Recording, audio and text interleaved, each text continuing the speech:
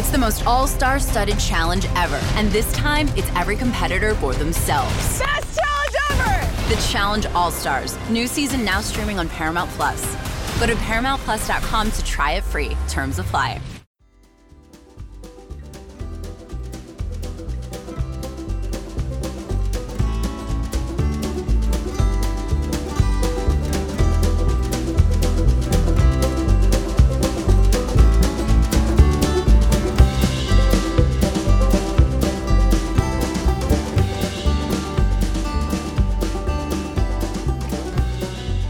Welcome back to the Junkyard Dogcast, everybody. I'm Jake Rowe with Dogs 24/7. With me, as always, are my guys Kip Adams and Rusty Mansell of Dogs 24/7, coming off a bye week where Georgia went. Georgia did not lose. They didn't advance their record to 5-0, but they didn't lose. They didn't get anybody injured. In fact, they're getting a little healthier.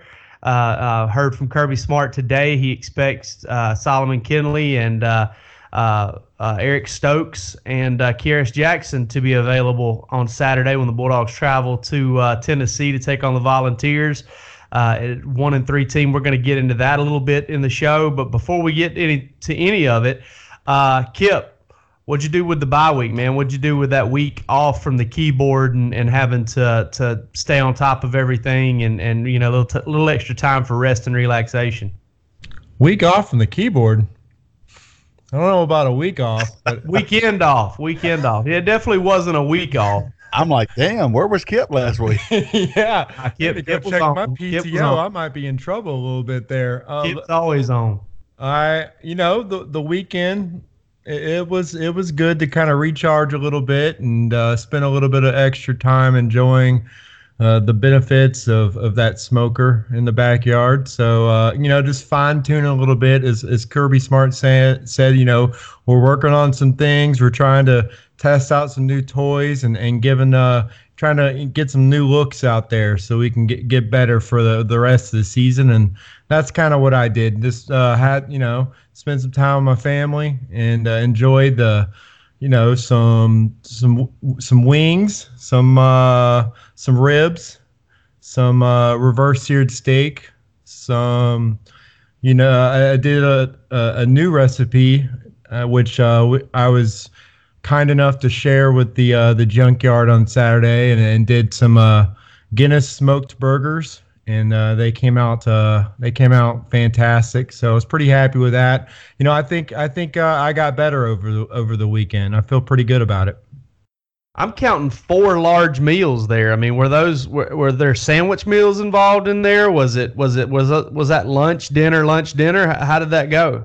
I mean, I'm still eating, and I still have a rack of ribs left to take down, and I got some wings waiting on me as soon as we're done with this show. So, it's multiple meals. You kind of plan ahead for the week with a long day of smoking. You're able to basically stack the fridge with food for the week. So I'm still enjoying the fruits of my labor, or the meats of my labor, I should say. I don't know if my liver can take a whole day of smoking, if you know what I'm saying. My man said I still got to take down a whole rack of ribs when we get done tonight. like WWE's about to happen when we get off here. Kip's fit to go suplex a rack of ribs once this is over with. What'd you do, Rusty? I cooked a little bit. I mean, my God, it's about like I cooked a Crystal compared to what Kip just said. I cooked a bud on Saturday and just kind of hung out and I watched a lot of football. I mean, I gorged on football all weekend. I even watched Arizona, UCLA all the way till probably 1:30.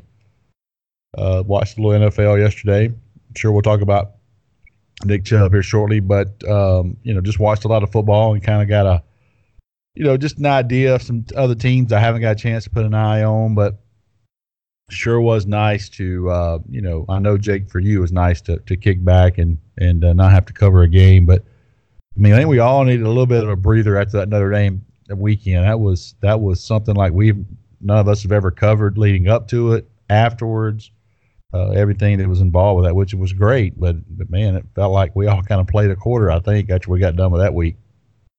No doubt. I haven't said this, but I got home from that Georgia Notre Dame game at 3 a.m.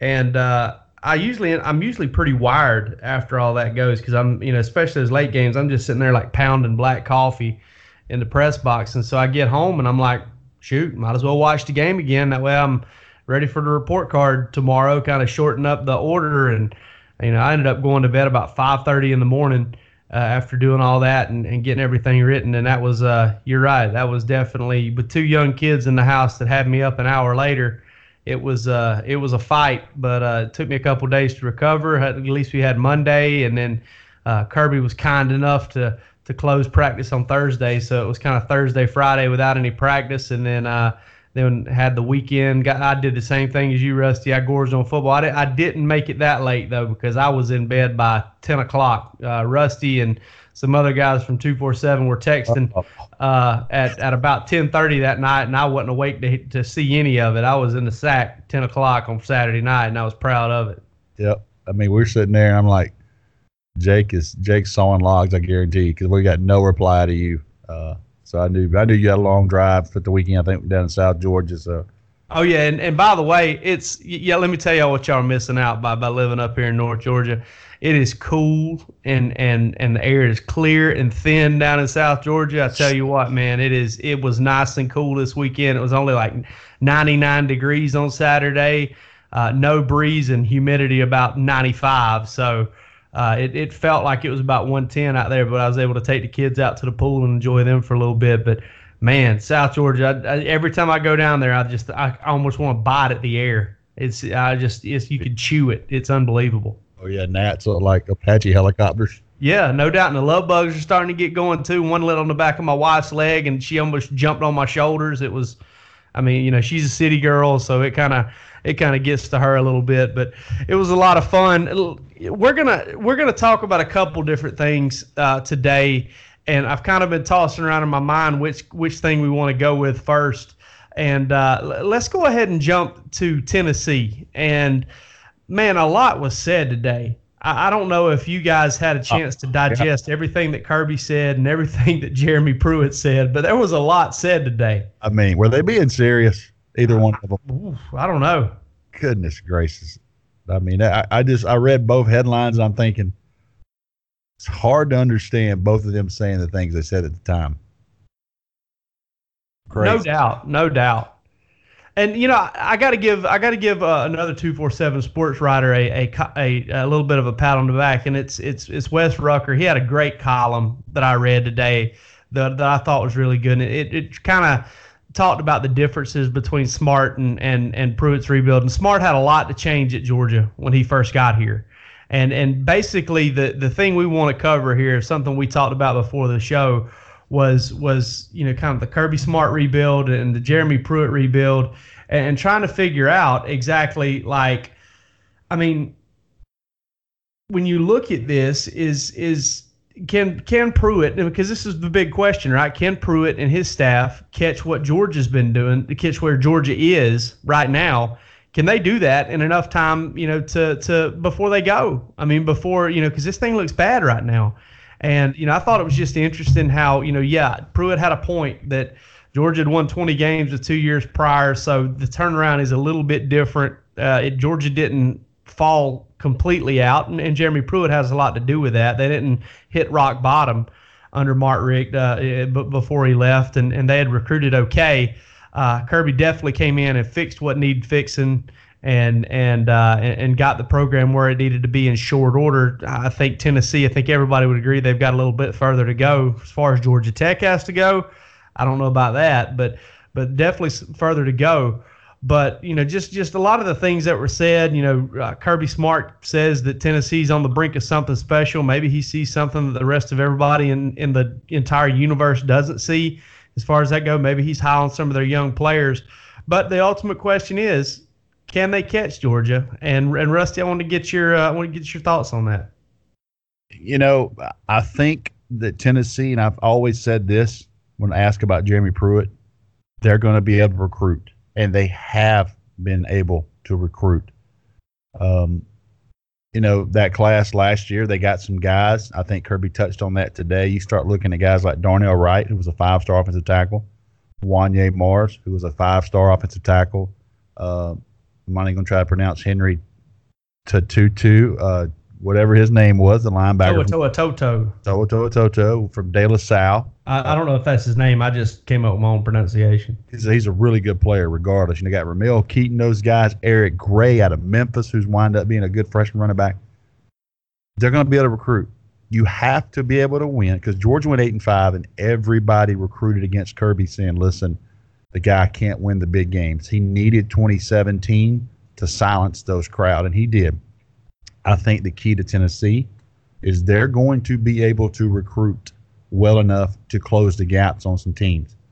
The biggest question is, can they put it together as a staff and win games, and can they get quarterback play? Because right now they're a long way off from Georgia, Alabama, Clemson, and now Auburn in the quarterback play. They're not getting it there. Harrison Bailey is their guy. Can he be that guy? Nobody will know until he gets there. That's a lot to say. We're waiting on a senior in high school to get there and do these things. So, I think the key to Tennessee is two things. Can they get quarterback play, and can they win games on Saturdays? Because they're going to be able to change that roster. I believe that. I saw it last year, and you'll see it this year some. So those are the keys to me. Quarterback play, and can they win games? Because when Georgia went 8-5, you would have thought they went 4-8. Some of the teams are recruiting against them. I can only imagine what teams are saying recruiting against Tennessee right now. I'll tell you what, Jake Fromm is a polarizing topic on our board. You gotta really, it's not that polarizing because I feel like you've got a lot of people that are on the warm side for Jake Fromm and some on the really warm part of that spectrum. And you've got some people on the other side of it. But you could say all you want about the kid. Maybe he doesn't win it at Georgia. Maybe he does. But how big of a deal was it that in 2017 you lose your starting quarterback in the first half of the first game and you end up going to the college football playoff? I mean, to me, Tennessee hasn't had anybody play to that level to get them there. You've got to play to a certain level to get your team there. You've got to manage the game to a certain level, and that's not all you have to be as a game manager. That's not all Jake Fromm was. I mean, when Georgia needed him to throw for over 300 against Missouri, he did it. When they needed a last-second drive against Oklahoma in the Rose Bowl, he did it. Played really well in the SEC championship against Auburn. I mean, he made some plays, and he played really well as a freshman. That's what Georgia needs Harrison Bailey to be. They need that. They need that quarterback that's going to come in there. And, listen, by some standards, Jake Fromm's a superstar in college football. Look at that win-loss record, superstar in college football. As far as numbers, he's not. They don't need a guy that's going to come in there and throw for 3,500 yards and 40 touchdowns. They need somebody that's going to come in there and take care of the football, who's going to run the offense, who's going to be a steady rock and a leader for that football team. And if they don't find that guy, they don't have a chance. I don't care how well they recruited around him. But if they do find that guy, then they've got a chance. Yeah, those two tackles they got, Wanya Morris. I mean, me and Kip both know those guys. Darnell Wright. I mean, those are elite players. Let's be clear. Georgia at one point wanted both of those guys and would have easily taken both of those guys. Wanya Morris did not want to go to Georgia. He felt like he had an easier path to get on the field at Tennessee, and he did. As a freshman, Darnell Wright was a guy that me and Kip followed because Georgia was recruiting him really hard. So you start building on the line of scrimmage and those types of things, you've got to be able to match up with these other teams on both sides of the ball up front, and that's where it's going to take a little bit of time. And can they get that roster turned? But, man, it all comes down to quarterback play for me for those guys. One of the things that stood out to me about Jeremy Pruitt when he was at Georgia, and he recruited well, he had some really good evaluations, some rough ones in the secondary. There were a lot of kids that didn't pan out, your Jarvis Wilsons, your Shaq Wilsons, and it goes on and on there with some guys that didn't, but some key guys really panned out. If Jonathan Abram would have stuck it out at Georgia, we've seen what kind of player he turned into. But one thing that impressed me most was how he got Georgia ready to play on Saturday, especially that defense. And Georgia, a little outmanned in the secondary in his first year there, still did a good job of limiting big plays, got exposed at times, but for the most part, didn't have a lot of talent there on defense. They upgraded that and got better as he was at Georgia, and were flat out winning games because of the defense his final year there.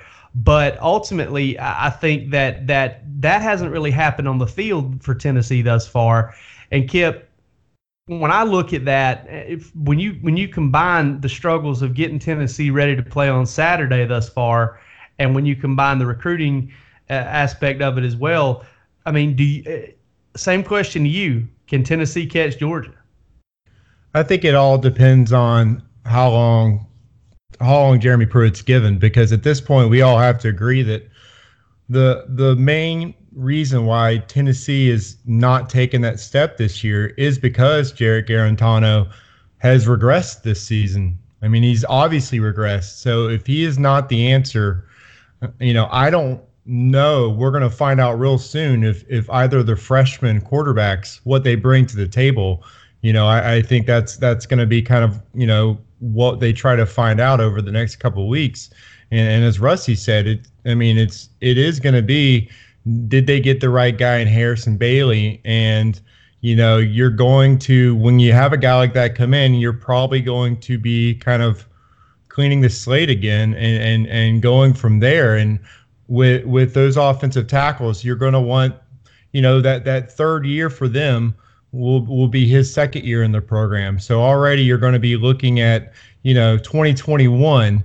That's the year when Tennessee has a chance to be, really strong in the SEC. Now Harrison could come in, play lights out, just like Jake Fromm did. But when you start just trying to be realistic and the year where you should be able to see what this Tennessee program is all about, it's going to be a couple of years from now.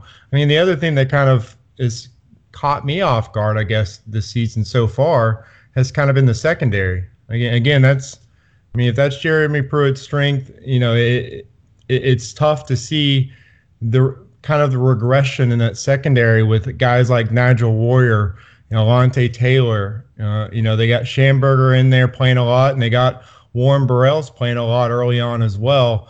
That group is not playing, up to its capabilities so far. So that's definitely an area that, that they need to get better at. And it is tough to really compare it to Kirby Smart because, that was a program that had averaged 10 wins the two previous seasons. They actually won 10 games the year they made the change there. And with Tennessee, they hadn't had a 10-win season. Now it's been 12 years. I think it's 2007 was the last time they had double-digit wins. They actually have a losing record over the last decade. So it's just a completely different situation. You can't really compare it to what, Georgia did when Kirby Smart came in. He did have some things he needed to change, but it was more about a philosophy change, a culture change, and just, refining the recruiting philosophy of what they wanted to do at Georgia. At Tennessee, it is a complete overhaul, and you're having to change a culture of losing. Georgia, those players knew what winning was like. They just weren't playing up their capabilities. It's just a completely different, situation for Jeremy Pruitt, and it's much closer to what we're seeing at, some of the other teams in SEC, like, Kentucky. What Stoops has been able to do at Kentucky is a better comparison. That's something you're talking about year 3, year 4, year 5. I think Mark Stoops, they had 10 wins in year 5 under him. They benefited from giving him more time, and that's the kind of success that Tennessee needs to be working towards, is having consistency and just building towards something. They've gone through so much changeover over the last decade. It's set their program back so much that Pruitt is going to need, the trust and the time to be able to reshape that entire program. If he's going to get it to where Georgia is, you're going to have to look toward 2021, 2022, and basically just give him free reign to continue to keep chugging along this season and next season. As far as getting to Georgia's level, I think it's going to be tough, and it's been tough because Tennessee has always been a program that needed to get a lot of its players, nationally. It was a nationally recruiting program, and as well as Georgia. It's just gotten so much more competitive in the state of Georgia that it's been harder for them to get a lot of elite players out of the state, because now, Clemson has come on, and so all the other programs, Auburn, Alabama, all the teams that are just attacking the state of Georgia every year, it just makes it that much tougher for Tennessee to be able to get nearby talent. And so, it's just a different situation than what it was 20 years ago for that program. So for them to really get to Georgia's level, they need time and they need to get lucky at quarterback. Absolutely. I couldn't agree more. And another thing I'll point to is when when Georgia grabbed that number 3 recruiting class, that number 3 recruiting class, Kirby's first class at Georgia, man, it was Georgia heavy. I know they went out and got DeAndre Swift and Mark Webb and guys like that, but your guys like Andrew Thomas and Jake Fromm and Malik Herring. There were so many Georgia kids in that class that they were able to lean on a heavy in-state recruiting base, and now they've been able to kind of pick and choose who they take from in-state because of the success and go more nationally, and that's why you see them in it for guys like Noah Sewell and all these kids out of Texas. A guy like Louis Cine that they signed to this past class. So you see kind of the evolution of Georgia's recruiting based on the success. And that's not a chicken or egg argument. That's whether no matter how you want to label, if you label recruiting the chicken, the egg has to come first. The win has to come first, and that's before you can really start to expand nationally. And Tennessee has a little bit of a base, probably more so than it did when Philip Fulmer first kind of built them into a national brand, because Nashville has exploded. Memphis is putting out some really good talent. So they've got a little bit more of a base, but not one you can completely rely on for your talent. And I think that's a little bit of an issue that they've run into. As far as the product we're seeing on the field this year, Rusty, is there anything that kind of surprises you about that? Like I said, Jeremy Pruitt was fantastic while at Georgia. And listen, all my interactions with the guy were great. We told the guys over at Dogs 247 over and over and over again that all these rumors of Tracy Rocker not liking Jeremy Pruitt and all of this stuff about Mark Richt and Jeremy Pruitt just hating each other. Listen, there were dust-ups, there was some frustration, whatever. But at the end of the day, they were able to, sit down across from each other and get the deal done and get business done. And that was why that season closed on 5 straight wins. It wouldn't have been that way if they couldn't have done that. But does it surprise you at all that the product that they've put on the field, the lackluster product they've put on the field, recruiting or not? Because it just seems like, listen, losing to Georgia State, even losing to BYU, those are tough pills to swallow. The inability to be able to close games surprises me, and you listen to Pruitt talk about that, and I think he mentioned the other day they had won 10 games in 2 years. I think this team had, and I think that's what he said. But the inability to close that BYU game, and it's a hard.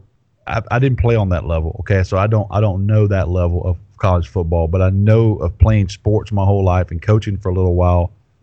You need that one game to show you, yes, you can do it. Everything this staff is telling me, everything that we've done is paying off. I think Georgia kind of had that moment with Notre Dame in 2017. I think that game propelled them into what they did in 2017. I think Tennessee has got to find a way to close one of these games. That they're not going to beat Georgia, but South Carolina coming into town, hell, they got to beat Vanderbilt. That's just something you've got to turn around. And I think it's surprising to me they haven't had that moment yet where they've won a game.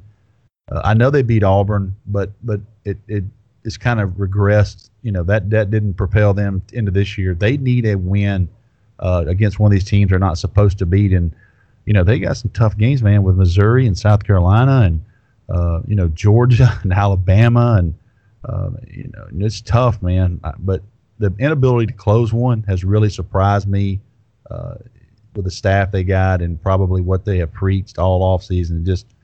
They just can't find a way to win games and close them right now. Very true. And you look at Georgia's rebuild or or alteration or whatever you want to call it under Kirby Smart, what he's done at Georgia. To me, there are three big events that happened. There was the loss to Georgia Tech, which put an absolute awful taste in a lot of people's mouths. Kirby actually, went on to say that it changed the way he defended Georgia Tech, that they spent a lot more time throughout the year on the triple option, and I'm sure you're glad he doesn't have to face it anymore, but I think that loss played a role.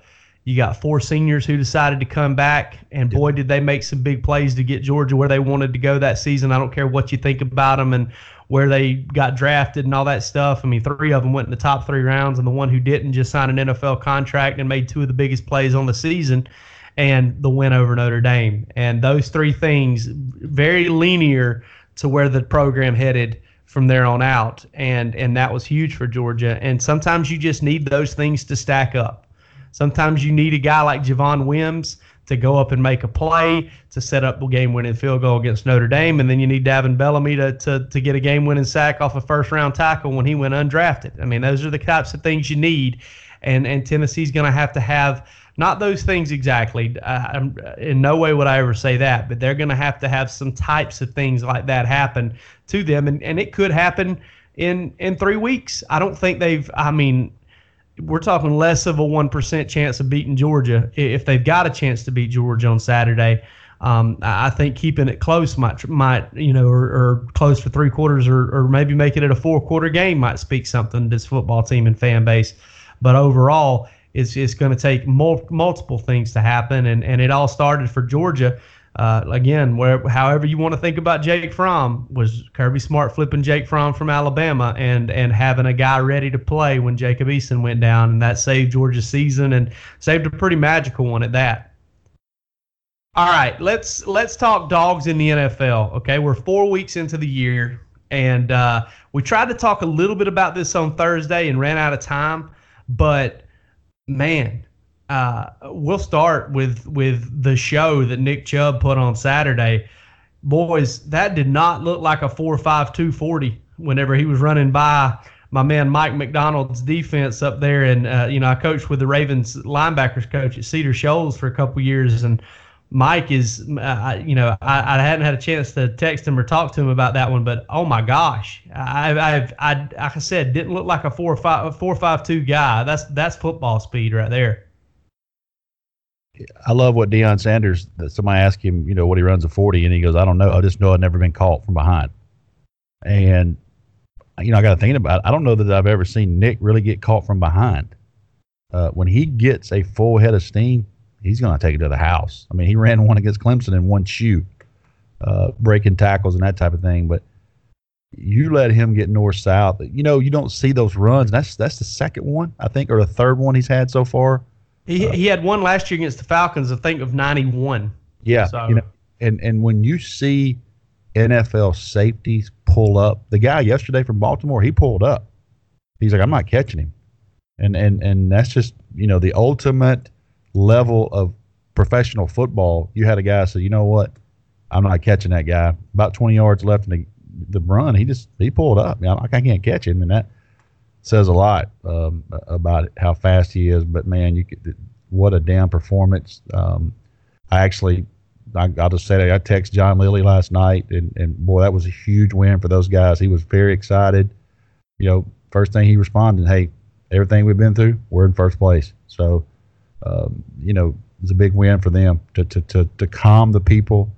Really, really thought great game plan, game calling by Freddie Kitchens, who took a lot of heat the week before. Cleveland's fun to watch, man. They're going to be on prime time. I looked at their schedule today. I had no idea there are that many primetime games. And by the way, I meant to start this off, the whole NFL segment off, by saying we've reached out to sources. We don't know what's going on with Roquan Smith. I had someone close to him tell me he's going to be fine. That's it. So I know that there are Georgia fans out there that love the guy, and rightfully so.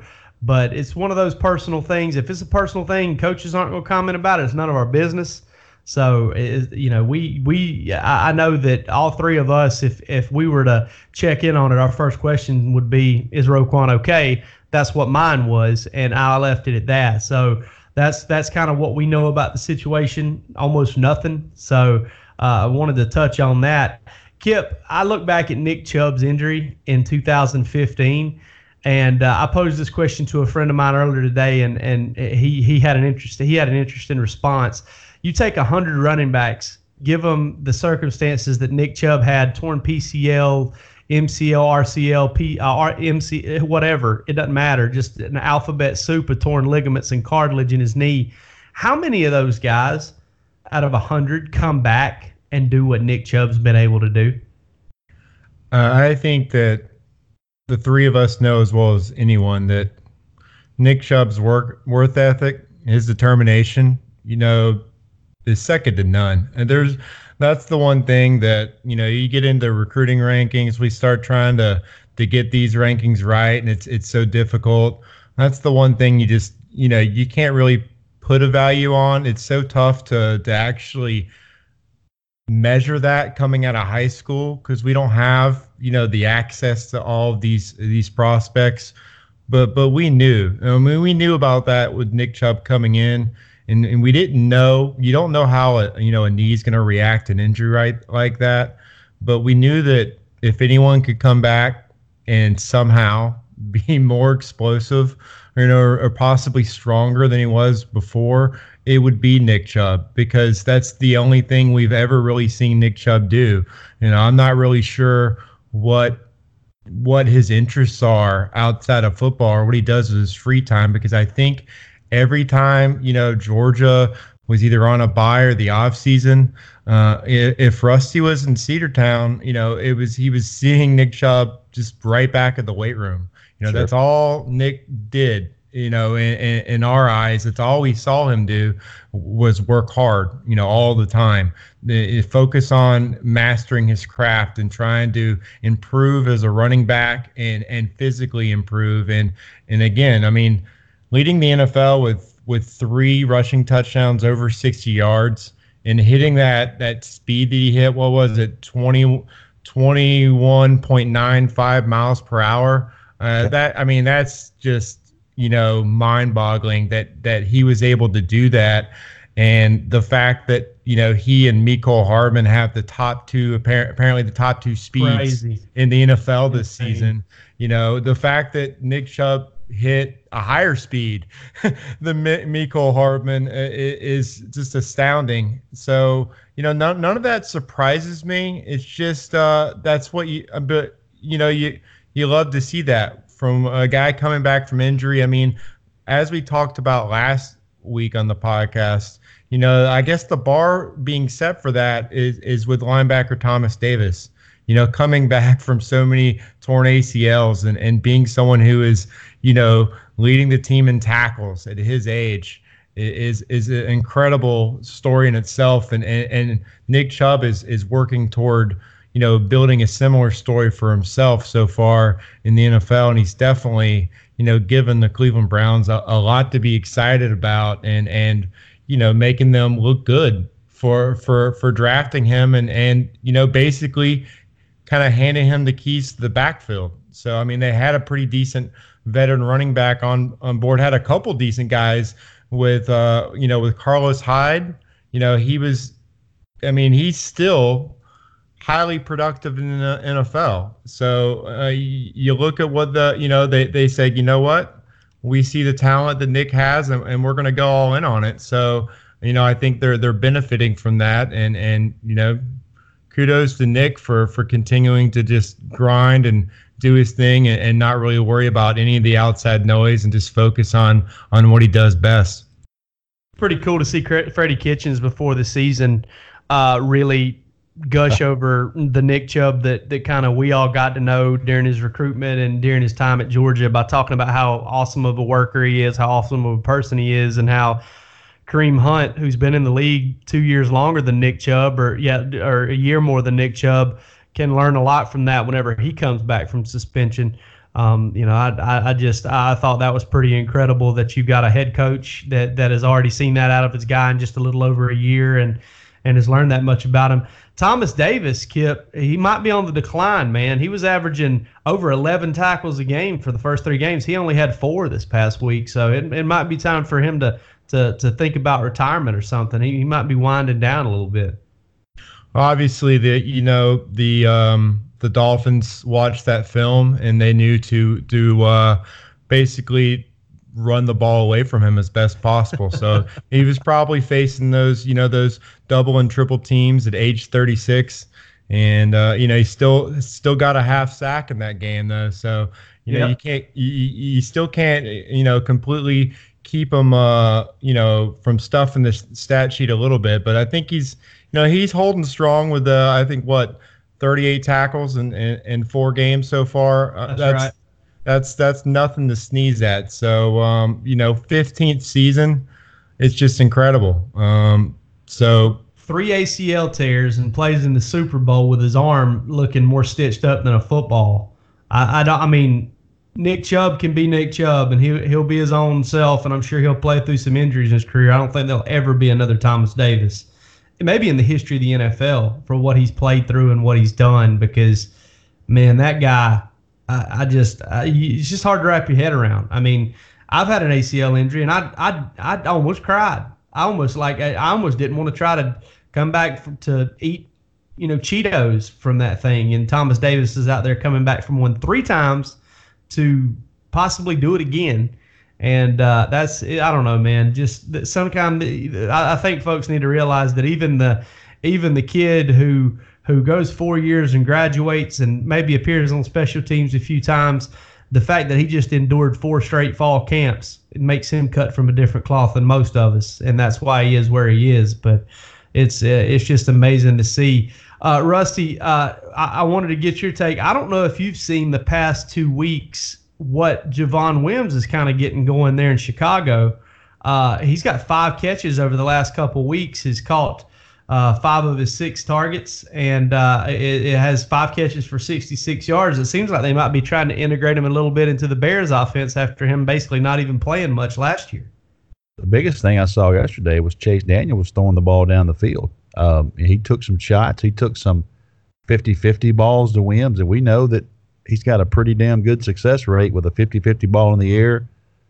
Yesterday they had a back shoulder throw that he had the DB twisted up, and I thought, man, how many times have we seen that, especially in 2017? So, you look at Wims, and he tweeted today, retweeted somebody, had a video of him, and he had like 7th round draft pick kind of taking a shot, and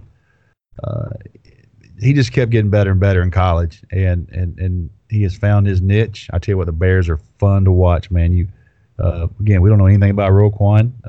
Hoping he's back quick because their defense is nasty. Trubisky kind of has struggled a little bit, and maybe they found something yesterday in Chase Daniel. They are fun to watch. I would love to watch that defense with those guys against the Patriots down the line.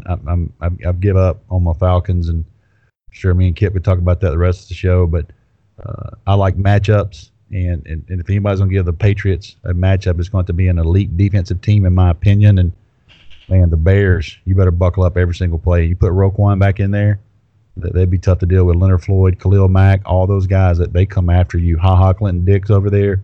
They're long. Kyle Fuller at corner. Really, really enjoy watching the Bears play defense. I'll tell you what, man, you brought up the Patriots, and you want to know how valuable David Andrews is to that team. Watch the Patriots try to run the football compared to last year. And I know some of that probably has to do with Patrick Devlin being dinged up and Rob Gronkowski. And, that also mushrooms into a completely different argument when, folks want to see tight ends catch the football, and you talk about the importance of blocking and all that stuff. But David Andrews not being on that team is absolutely huge for their ability to run the ball between the tackles, and it certainly affected them trying to shoot. It's affected them trying to run the ball, period. I think they're averaging 2.3 yards a carry or 2.5 yards a carry this year, somewhere in that neighborhood.